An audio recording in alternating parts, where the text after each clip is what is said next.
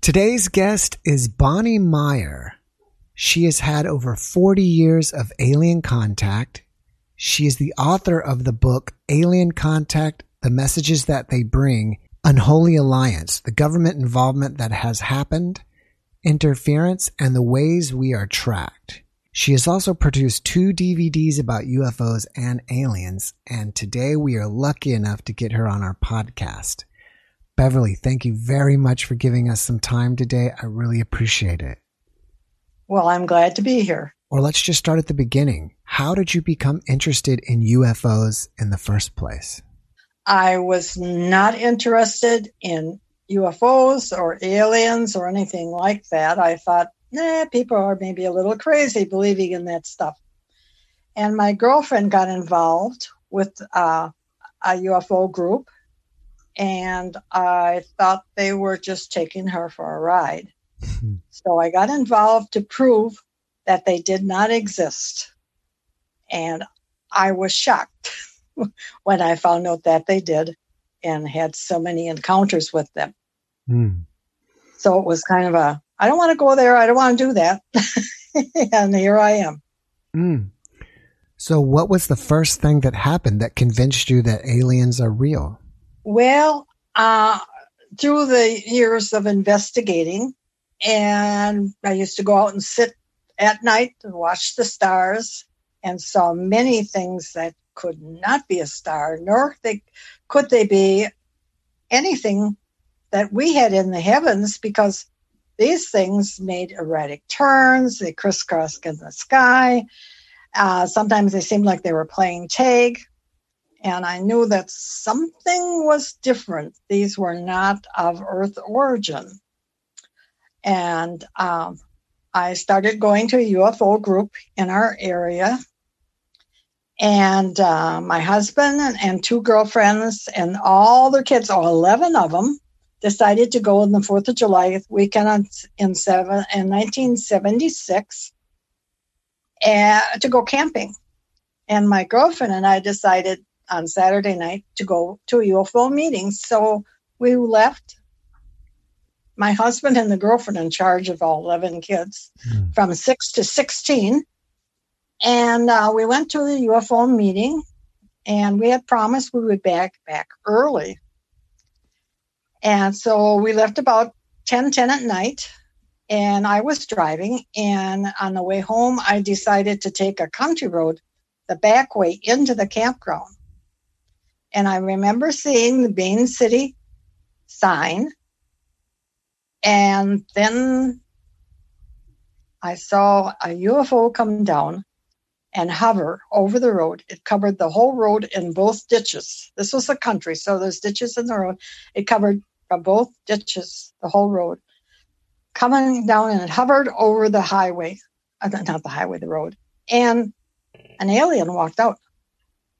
And I was so shocked. My girlfriend was shocked.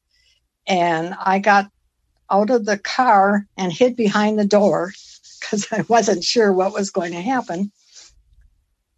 And he kind of signaled, come on over here. We want to talk to you or something. And I shook my head no, and he turned around to leave. And at that point I thought, boy, this is stupid. Here's your chance to find out what really exists, who they are, what they are. And all of a sudden I was inside the craft. I was inside the craft. I saw the aliens. Their heads came up to about my shoulders, and I'm 5'6". And it was much larger on the inside than it was on the outside. It was circular. It had windows about 3/4 of the way up. There was 3 panels in the room. The one panel was all lights that were blinking, different colors and things. Another panel had all kinds of different signs on them that I knew must have been a language, like on the bathroom doors, almost any country you go to, you see the woman or the man, that's that bathroom. I instinctively knew that these were signs that almost anyone who was driving it would know what they meant. And the other one had signs on. I just couldn't make out what they were. And the aliens had on like a jumpsuit, kind of silver in color. But I couldn't see what their faces were because they had like a helmet on. It was black in the front. And as I was looking around, they didn't seem to be upset by my looking around. And I got the impression in my head that if I wanted to drive, I could sit down on the seat in the center panel and I could drive the vehicle.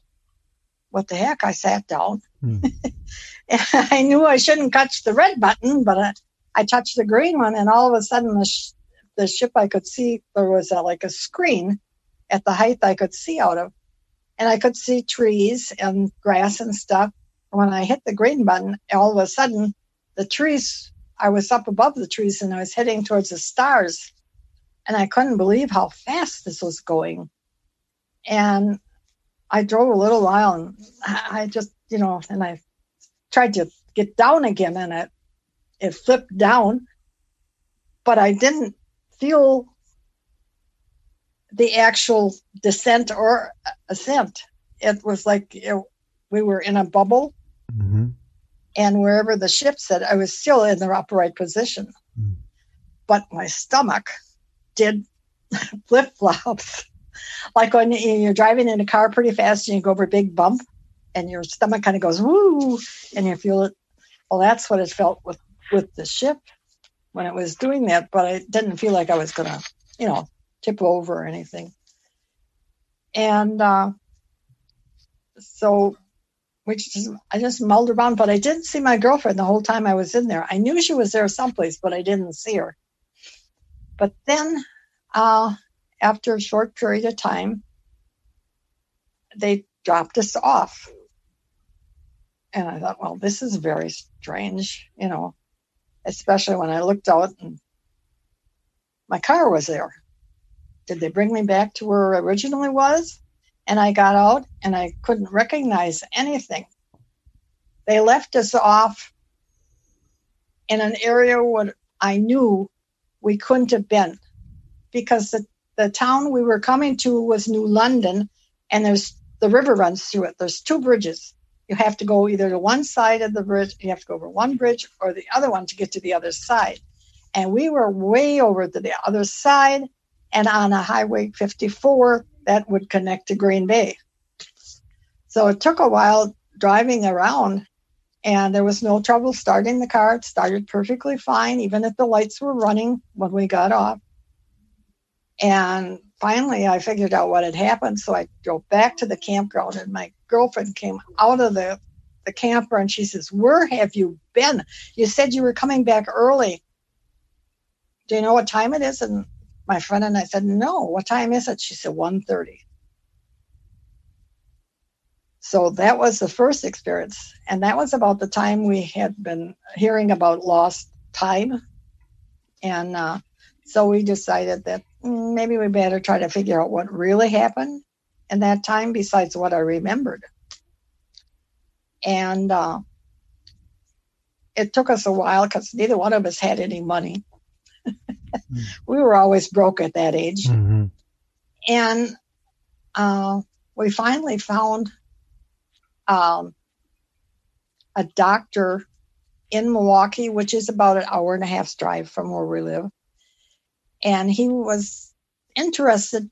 He wasn't really interested in UFOs, but he used hypnosis in his treatment of his patients for pain. And he said, "I'll work with you free if you come down here." So we went to him, and he helped us realize what actually did happen and gave us the power to remember anything that happened during any of our experiences. But he was so nice, and we went back a couple times telling him how we were progressing and what we were really understanding that was happening in our lives. And this one time we went to see him, and we were in his office, and he allowed us to tape everything that happened there, because I said I wouldn't do it if he didn't allow us to tape it, because I didn't know what was going to happen. And we were sitting in his office talking. You could hear the doorbell ring in the outer office as people came in. You could hear the typist typing, the secretary. And it was recording all this time. And so we were talking, and nothing seemed to happen. But we were just talking back and forth and getting to know each other very well. And when we left, I took the tape and I played it. And on the tape was the doorbell. You could hear the typing and you could hear us talking. And all of a sudden you heard whoop, whoop, whoop, whoop, like a helicopter. And all of a sudden you could hear like a mic being turned on. Yes, we have it all on tape. And then the click and the whoop, whoop, whoop, and it got softer and softer and softer as you could hear the helicopter going away. And we were so shocked that the next time we went to the hypnotist, we played it for him, and he couldn't believe what had happened. He just could not believe it. So we've had all kinds of strange things that happen. Actually, every time I went to him, our house was entered. It was gone through. All the information we have was gone through. At one time, a gray work shirt was left in a small size. My husband is a 2 extra large, and nobody was in the house that size. And it was left on the bed. Another time, a pair of gray garden gloves were left. And another time, I came home, and a bouquet of black flowers were left on the porch. And I took that as a warning to back off, which I did for a couple years. I did back off, not only for that reason, but because I had kids in high school. And it was getting around what I was into, and they was causing them a problem at school. So I kind of backed off for them, along with the idea of black flowers usually means death or something like that. But afterwards, I got back into it more powerful than before, because I remember going on the ship. I met one night. I went to bed and I couldn't sleep. I got up. My husband had to go to work the next day, so I decided to sleep on the couch. So I covered with the blanket, and all of a sudden there was a bright light in the room, and some aliens came in that looked like a light source. They were so bright and bright, I couldn't hardly see it. Even with my eyes closed, I could see the light, almost like when you're on the beach and your eyes are closed, the sun seems to penetrate and you can see the light. So I looked, and there was 3 beings in there, and they said, "Come with us." And so I got up, and 2 went in front of me, 1 behind. We walked through the door, and I said, "How is that possible?" "Well, we can do that." And we walked across the street. There was a UFO in the field, and there was cars going by. And we live on the street, and then there was a field, and then there was a highway. So it was a lot of cars on the highway, but it was like 11 o'clock at night, so there wasn't that many. But no one stopped or looked or anything. So I got in the craft, and they started to leave, and they said, "There's someone that wants to meet you." Okay. So they took me up to this ship, which was huge, and I learned later it was approximately 40 miles across and 38 miles high. We went to the bottom of the ship, and there we went up, and it was almost like in a marina where there was docks, and the ships were tied up to this docking. And I went in, and this ship was so huge, and it was so unusual to me that there was no light fixtures that you could see, but it seemed like the walls and the ceiling were radiating light. There wasn't no doorways, so I assumed that they were all slid, instead of opening and closing like our doors, that they slid, which would make sense when you have a hallway, you don't want doors opening and closing them. And they took them up to this place, and we stood and opened up, and it looked like a lift that they have in England. That kind of looked like that. And we went up and we got out. And they said, please go to the next room. The person there wants to see you. So it took me a little while to actually go through the door because I didn't know what I was going to see. And I went through the door and I saw this being. And he is on the cover of my book, my first book, Alien Contact. And he was blue, over 7 feet tall. And he didn't have, it was blue skin, but he had like a fine dawn all over his body. His head almost looked like an eagle. He had a beak, and he had long arms, legs shorter than his body would look like it should be, and they were kind of yellow. And his fingers had 5 fingers with like talons on the end of them. And he put out his arms like he wanted a hug. And I went and I got a hug.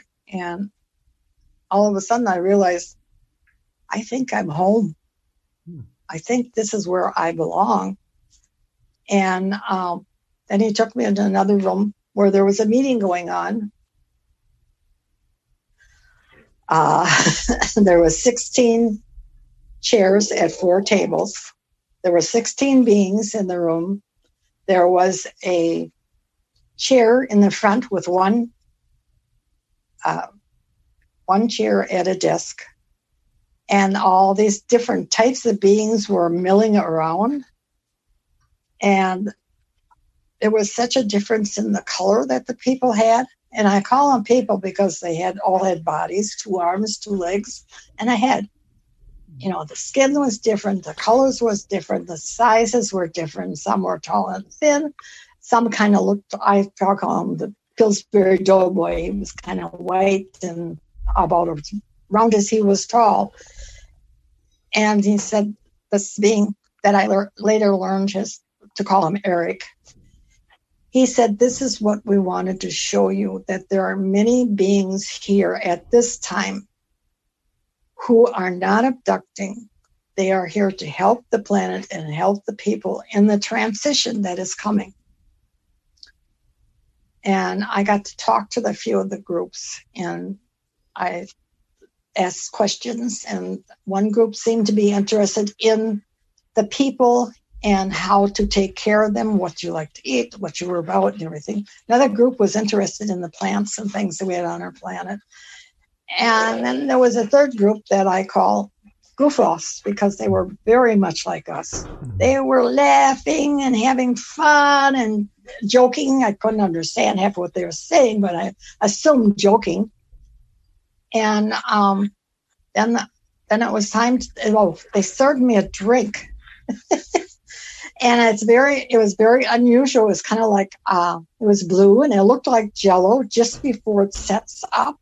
You could roll it in the glass. It was thick and it didn't taste like anything. So I tried it. And, okay, that must be what you drink up here. I don't know. But anyhow, it was time to leave. So I left and I came back, and these beings took me back into my living room. I got on the couch, they covered me up, and they left. I then got up and went to bed. I tried to wake my husband.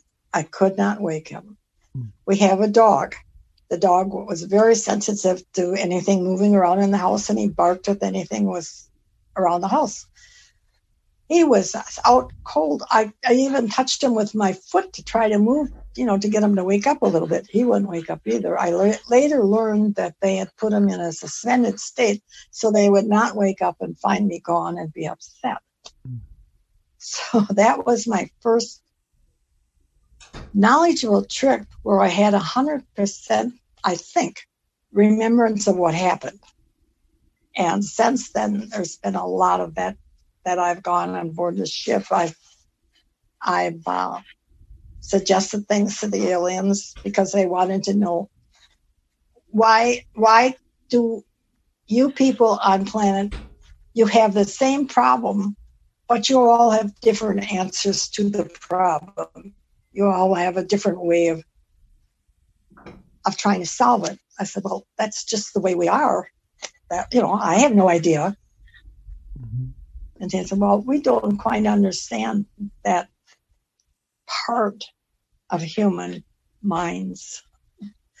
So anyhow, but through the years, I met 3 different aliens face to face, and they allowed us to ask questions of what their life was like, what they eat, what they think.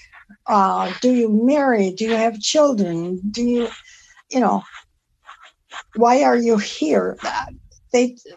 Many questions we just asked, and they just kept answering our questions. There were times when we asked them questions about the government, or what about the secret government and all this kind of stuff, and they said, we won't answer that. Well, why won't you answer it? Well, if you knew the answer, you may be in trouble. So, okay. They didn't answer us. But so my first book is basically about the aliens I've met, how I got into this, and how I started the channeling. I did channel for almost 35 years. And we talked to many different types of aliens. And during this whole process, I had a couple of experiences where I thought I might die, and I did meet Jesus. And so now, not only did I have the alien issue, but I have a Jesus issue. And I thought, oh my God, I can't talk about this stuff. They'll really think I'm crazy. So that's basically my story. The second time when you went to the alien ship, I think you said you walked through the wall and then you went to the ship. It was like across the street in a field. It sounds like to me you went into a different dimension because you were passing through walls in this dimension. And then would you agree with that? They don't call, because I asked that question. They don't call it a dimension. They call it a vibration that allows you to do that. It's a change in the vibration, the molecules in your body, how they vibrate, allows you to do that. And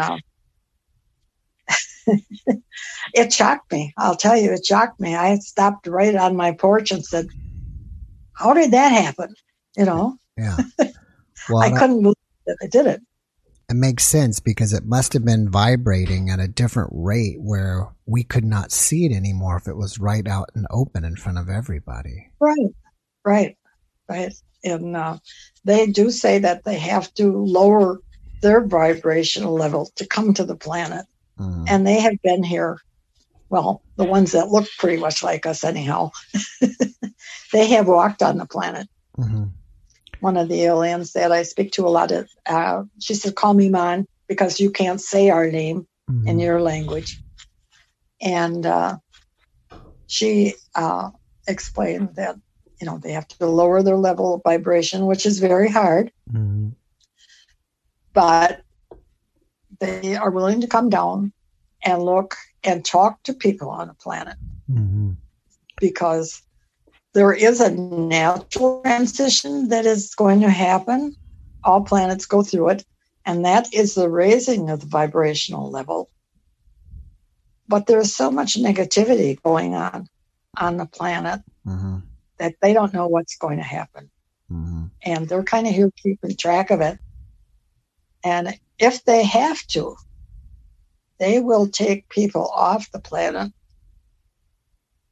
And they said, God will not allow the planet to be destroyed. But people, that's your choice. If you want to destroy yourself, that's your choice. But if your vibrational level can meet theirs on their ships, you would be welcome. They take you off and bring you back when the planet is the way it's supposed to be, and all the negativity has been removed. So it's a very complicated story, and I don't really quite got all the pieces put together. It's like a puzzle. Right. Did they tell you how they traveled from their planet to this one? Because even if you travel at the speed of light, it's a long ride. So did they kind of travel vibrationally, interdimensionally? Did they mention anything to you about that? They said they travel mostly by thought. And I don't quite understand that. But Man, who is so far away from us, she said it takes 93 minutes from her planet to our planet. Now, that does not include getting into the atmosphere. It takes longer to get in the atmosphere to the planet than it does for them to leave their planet to get in space where they can travel like that.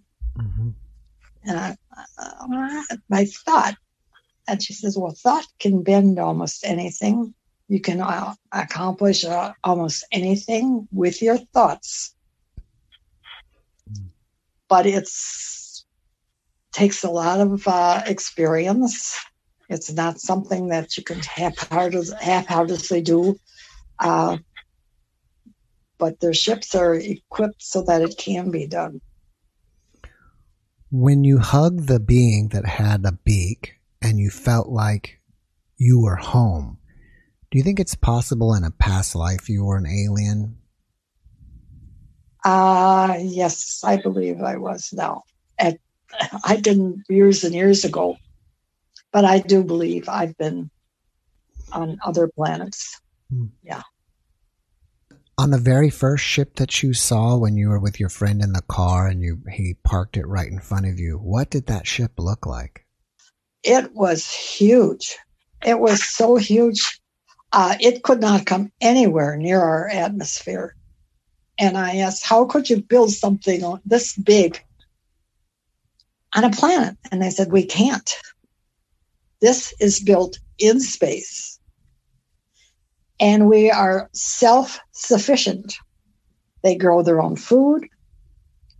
They have water on the planet. They have grass. They have trees. They have flowers, all this stuff. And they grow their own food. So it's self-sustaining, that they do not have to go to any planet for these resources. Now, I asked, well, how do you make the ship move? And they said, no, we can't share that with you because you wouldn't understand it anyhow. And I said, well, all I know about a car is you turn the key, if the engine starts, I'm happy. If it doesn't, I have no idea what's going to happen. And they said, well, it's kind of the same way, but they said some of our ships are actually run partially by brain power. Not fully, but partially. And I said, wow, what happens if somebody goes a little goofy up there? They have to be removed because they could actually destroy it, the ship, if they weren't calm, cool, collected individuals. So, I just couldn't understand a lot of things they were telling me, and I still don't, because I'm not mechanically or anything like that. So, those kinds of questions I only ask once in a while. Right. If you would have never got involved in this UFO group from the very beginning with your friend and you didn't believe it, do you think that you would have had this alien experience? I'm not sure, because I always felt like I was missing something, like I was here to do something or to accomplish something besides being a wife and mother, something besides that. I thought there was something I was here for. So maybe eventually I would have found it. I don't know. I think, it has crossed my mind many times, and all I can say is I think maybe I would have eventually, but maybe not quite as soon. Do you think they found you? Well, according to them, I did come from another planet, and I came here.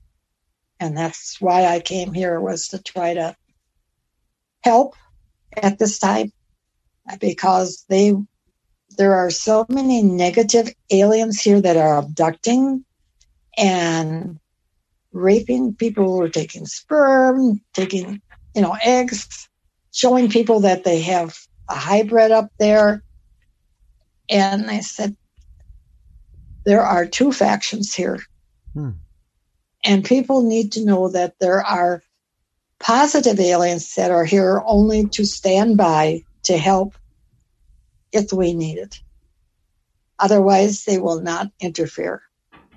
They will give suggestions, ideas, but we have our own will. God gave us a will to do, what we believe in. So, but there's the negative ones that are here, and they want to take us all that side. They want control of this planet. Are they fighting each other in space? Yes, there are battles going on in space. Yes. Although they have put a blockade up, so there's not that many negative aliens coming here anymore, except the ones that are already here. So they have battles because they try to come in and they try to keep them out. But sometimes they get in. It's just like anything else, because they do not believe in using force. They believe that you can only meet force with equal force. You cannot initiate a battle, but you have the right to stand up if someone starts it. So they try to do everything to avoid a battle, but sometimes it's necessary. It sounds like the ones you met were friendly and it was a positive experience, but then you mentioned you had black roses on your doorstep. So who left those? I think that was from humans. Humans? Because I get the government interfering with me a lot through the years. My phone has been tapped. The house gone through. Everything that I've had has been searched. My computer is always giving me problems. Every time I try to do something with this, something tries to block me. And I think it's the government who I believe are working. A lot of the governments, and the government people, I should say, are working with the negative aliens and have been for years. And I do talk about that in my second book, The Unholy Alliance. And there's been quite a few alliances made through the years. So I guess somehow the government found out that you were in contact with the positive ones. Yes, well, I think they wanted to stop it. Interesting. In one of your books, I'm sorry? I'm still here and doing the same. It didn't stop me. Yeah. Maybe they just scare you, but they don't follow up on it. Well, I won't it takes me aback when it happens, but I have to regroup and realize that I have a lot of people on my side and good. So I just get back into it again. In one of your books, you mentioned the ways we are tracked. Can you tell us about that? Oh, yes. Many of the abductees are tracked with implants, which I have one of. We hide it, we move it, we do everything to keep it out of anybody's hands. But the good aliens, they do not use tracking devices. They said every person has a vibration. Everyone is different.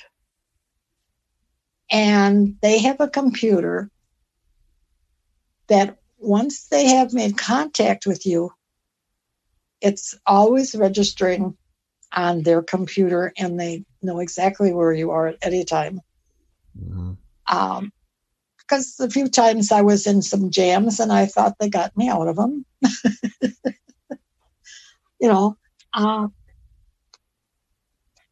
So like being on a lonely country road and my car was acting up and my alternator light was on and there was no houses around, and I knew instinctively I had to keep my foot on the gas pedal. And if I came to a corner and I put my brake on, I still had to have my foot on the gas pedal to keep it still running. And I got home and I wrote my husband. I told him what happened. And he said, well, I'll take the car to work tomorrow. So just don't drive it. He came home and looked at it. He says, I don't know how you got home. The belt on the radiator had notches cut out of it. And he said, you shouldn't have gotten home. It should have snapped. Mm-hmm. Because it was around the whole belt. Little notches cut out of it. Mm-hmm. And he says, you were very lucky. And I said, I think somebody was watching over my shoulder to get me home safe. So what would have happened out on a lonely road and 11, 12 o'clock at night? A woman? Nah, you never know. Mm-hmm. Whenever you feel like you're in trouble or in a bad situation, is there a way you can call out to them and maybe they'll come help? All I say is, I need help. Jesus, my friends out there, please help me, keep me safe. I was in Central America on a bus on a mountain, and it was raining, and it was almost getting slippery. And we were going down the mountain, and the bus, it was all curves, curves coming down the mountain so that you didn't speed too fast. And you could feel the back end of the bus slide over. Well, on the side of the road, it's a direct drop off.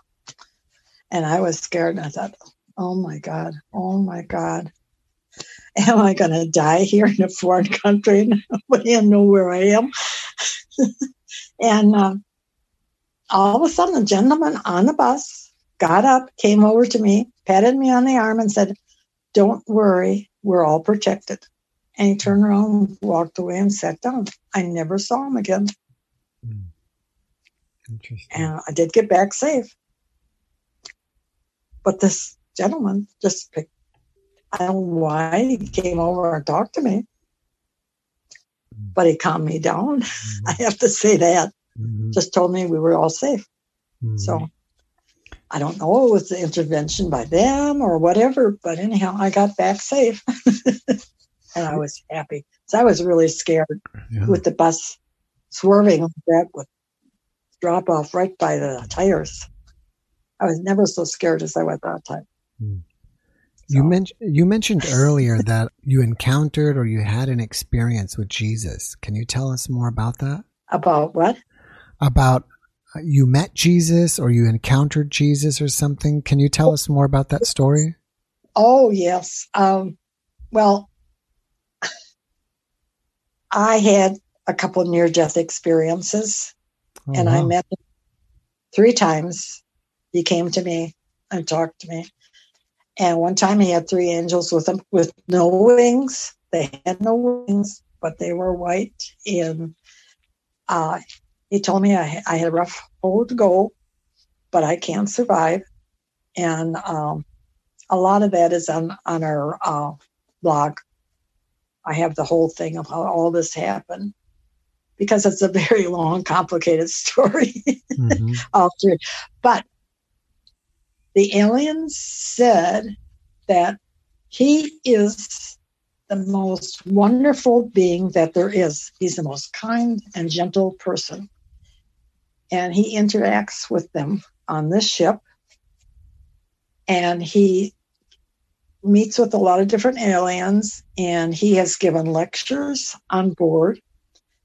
And Mom said she snuck in one time because she wanted to see what was going on, typical. Mm-hmm. She's a lot like us, you want to know what's going on when you're not invited.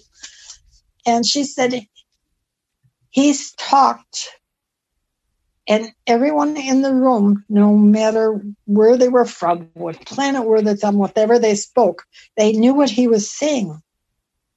He spoke like with pictures in everyone's mind, so that they knew what he was saying and understood without any type of translation at all.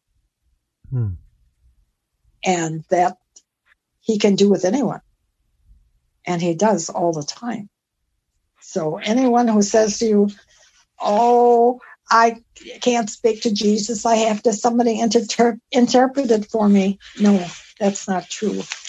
You need no one to interpret what he's saying to you, because he can speak to you in your mind with pictures and words that you understand.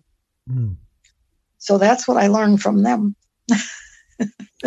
So did they say he's the most kindest being from Earth, or like the most kindest being in the galaxy? Not only in the universe, but in the universes. That he is on a mission. He is the Son of God. Mm-hmm.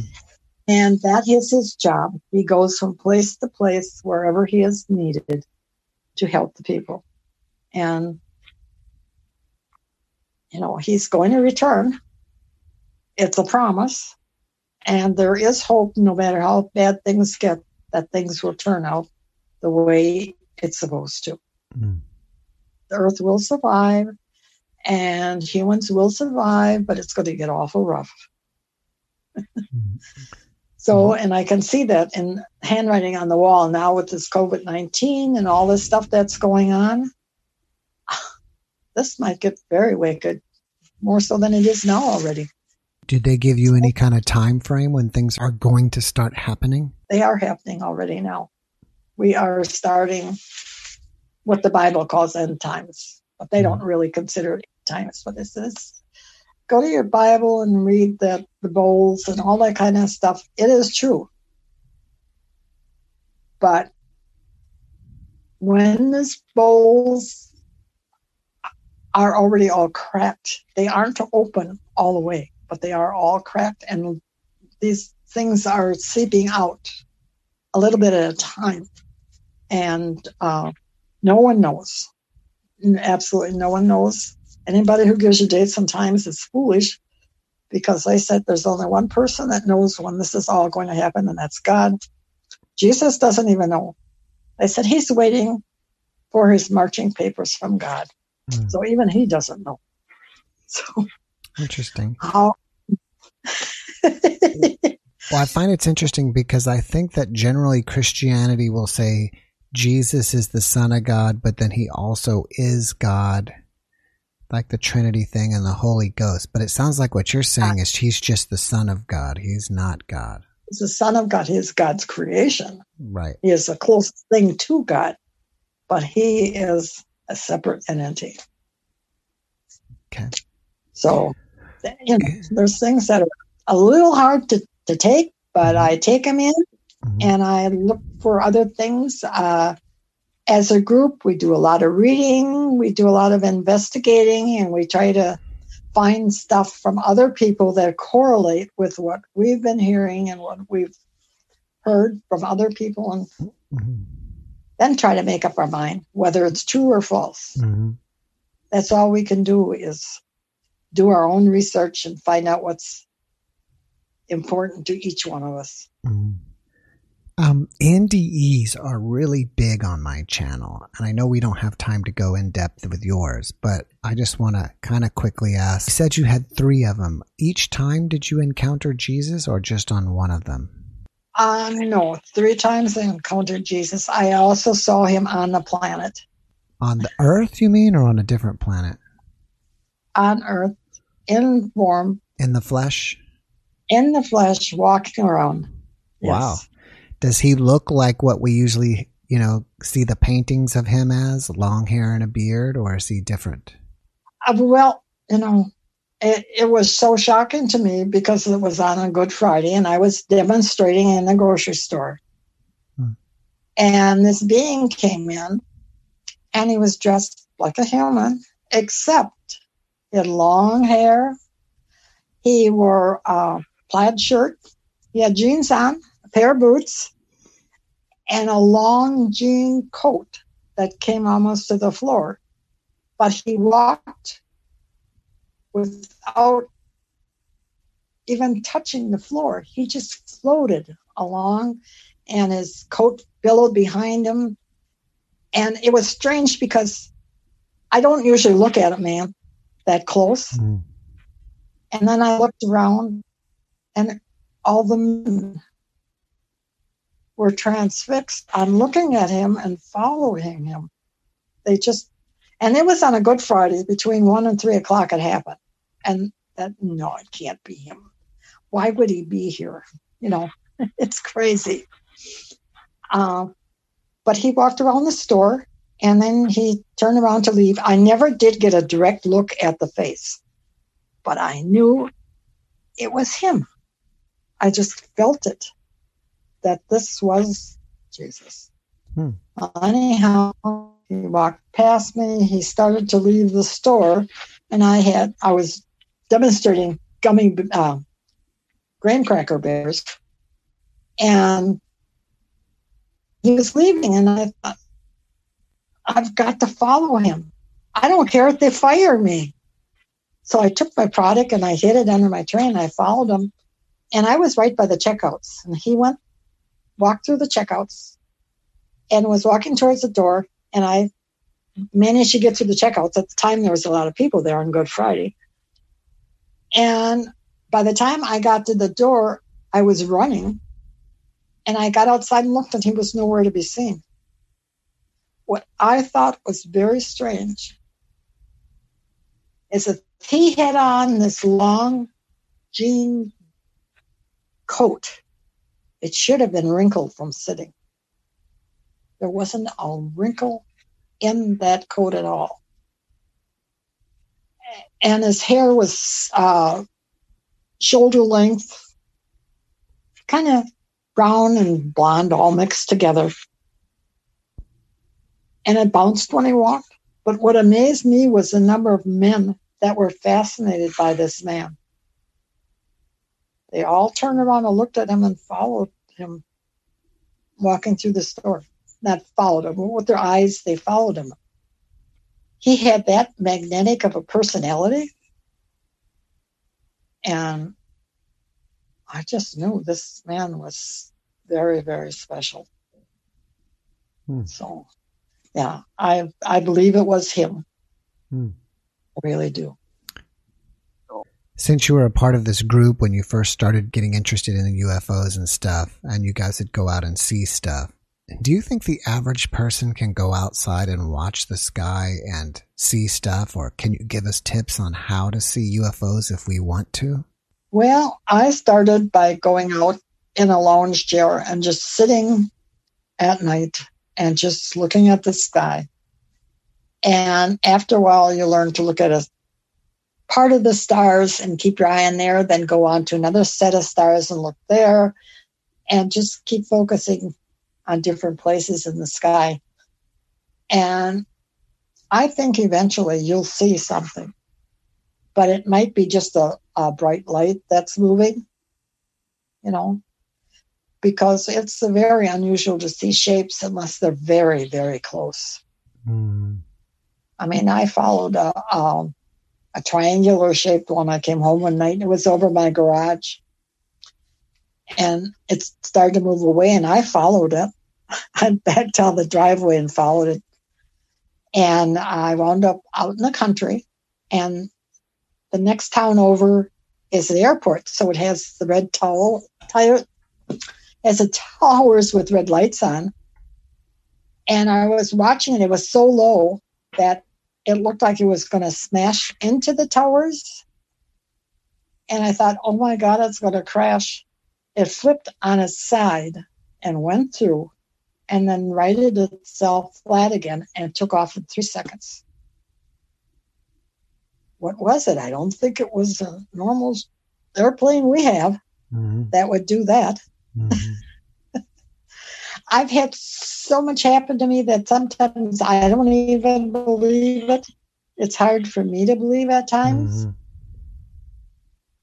But I know what happened to me, and I live an ordinary life. The very first time the alien ship was in front of your car, the alien kind of said, come, would you like to come on in?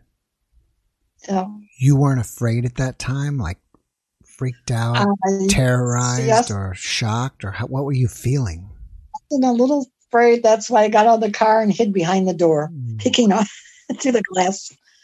And I was scared. I was thinking about my family. If I go with them, will I ever be seen again? Will I ever see my family again? And what will happen to them? And because my kids were pretty small at that time. And when he kind of threw his arm out, like, oh, forget it. And he started to leave. Then I thought, well, if he's willing to leave, it would be stupid of me. He's not taking me against my will. It would be stupid for me not to go and find out if it's real. So I did, and I found out it was real. So a whole new chapter started. I don't know if I don't know if you're willing to talk about this or not, because you've kind of went shh. But if you are, do you have an alien implant, and can you tell us anything else about it? I do not have an alien implant. Oh. I do not have one. By the way, if you have one, you can get rid of it. It takes a lot of work. And the aliens have taught us that with understanding and realizing that it's not part of your body, and you can encapsulate it so that it doesn't work, or you can expel it through your skin. It's not something you have to keep. But it's not an easy job, that's for sure. And I believe in one of my books, there is ways of doing that. While we're on the subject of your books, where do we find your books at?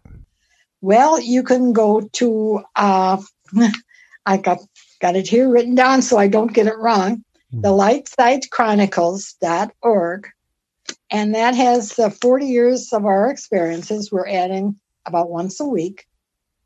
We also have my 2 books on there. They're ebooks. You can take them. You can read them. They're free. We are giving all this information away. We eventually hope to have almost everything that was channeled material on this blog. We also have another one called the lightsidechronicles.org. And those are little tips of wisdom, little bitty, like one sentence of something that we thought, wow, that's pretty neat. That's interesting. I think maybe we should do something just on that kind of thing. So, and we are going to be doing a 3rd book, and we're working on it now, and that is going to be on hope for the future. What the aliens have told us about the future, and what we can look forward to, and understanding that they have about how things are going to play out. And it's just all the positive things that the aliens have told us about love, compassion, understanding, and hope. And hope, I think, is the most important thing we as humans can have. It's the most important thing. What do you think your mission is here on planet Earth? Well, you know what? I really don't know the full thing of it, and I maybe never will. But I really think that it's to share this information. Years ago, we were told to write a book, probably 25 years ago. And we just didn't feel like it was time because there was so much, I got from all the people on the circuit. Oh, you are being fooled. There's no such thing as positive aliens. And unless you're abducted and implanted and you have serious things done to you, you are being fooled. You are wrong. And for years we heard that. And finally we said, that's not the truth. They're telling people lies. And we decided to write the books that, yes, there are positive aliens, and yes, they are here. They cannot do the work for us. We have to do it ourselves, but they're willing to give us suggestions on how to do it and how to survive the things that are coming. Mm. So I don't know if that's my full mission. I have no idea, but it's getting late in my life. Mm-hmm. I'm in my late 70s, and I knew it was time this stuff had to come out. That's why we are doing this now, because we don't have much time left, especially me, you know, yeah. And I really worry about my grandchildren, right? What planet's going to be like for them. So, you know, and I really have trouble with Christians. Oh, wow. Oh, but well, that's all right. I'm sure if when they hear that Jesus was at the grocery store, they probably really object to that. I imagine so, but I don't care. I don't care. You know, we all have our own opinions. And I didn't believe in UFOs either until I was shown that they exist. Mm-hmm. So right now I'm to the point where I almost believe anything, especially if I heard it or see it from different people. Right. Do you know anything about the Galactic Federation? Yes, a little bit. Confederation, the Galactic Federation, they are alive and well, and they're working together. Yeah. Mm. Yeah, because it's our members. And even the Galactic Federation doesn't get along on everything. Right. Because everybody has their own ideas on how things should be done. So, right. You know, but I think we humans have got to learn. And we were told in a session that unless we change our ways, we will not be welcome out in space. Mm-hmm. Unless we tone down our warlike attitudes, that we won't be welcomed. And I find it very interesting that we were so gung-ho to get to the moon and all of a sudden nothing is done again. Yeah. Well, were we told not to come back? I don't know. I have no idea, but it makes me wonder. Yeah. So anybody has an answer, I'm willing to listen. Do you have any other projects that you're working on that you want us to know about? No, just the book, which is very hard because the first book I wrote myself. The second book, we each had a part of it. And this one, we're trying to decide what to include, what not to include. But what we learned, not necessarily, we're not going to do questions and answers. We're going to do what we learned and how we use it in our own lives, like intuition. Mm-hmm. How do you practice intuition? Well, I practice it by going down a different street every time I go someplace, you know, and then I look in the paper, did something happen in that area? Was that why I decided to go someplace else?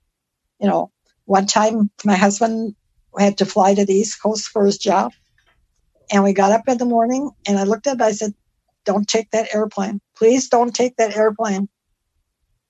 And we got to the airport, and he decided at the last minute he wasn't going to take the airplane, so he took a bus. The airplane crashed. Wow. Is that intuition? I don't know. Was it just something that happened? I don't know. But I think it's trying to tune in to what's going on around you. Yeah, I think it's very important. So we're going to be putting stuff like that in this book, how they talked about using your intuition and how you can hone your intuition and what we learned and how it affected our lives. Mm-hmm. So that, and there was 4 of us working on it. So they'll be finding 4 different ways we have used it in our own personal lives. So I think that would help other people. We all have hope. All right. Well, unfortunately, I'm confined by time here with this podcast. So before we wrap it up, do you have one last message that you want to share with us? Things may get worse, but they will get better. That these aliens have promised us. Things will get better. But we have to work at it also. They're not going to do it. They can give us suggestions. They've given us suggestions over years, but we have to do the work. We can't sit back and say, okay, take care of me. No, it doesn't work like that. Yeah. We all have to work. We all have to take care of our families. We all have to, do certain things. And that's true in life, and it's true in the existence of the planet. All right. Thank you for that. And thank you very much for giving me your time. I really appreciate you being my guest, and I wish you massive success on all the projects you're involved in. Well, we're trying. And I just want to say, bless everyone, and always remember there's hope. There's hope. Yeah, I like that. Thank you for having me. And thank you for being my guest. Have a great night, Bonnie. Bye-bye. Bye-bye. Thanks for watching the Jeff Mara podcast. I really appreciate you. Another way to show support is through YouTube memberships. And if you do, there are loyalty badges and other perks depending on your level of membership. All you need to do is click the join button underneath the video to find out more. Thank you for your support.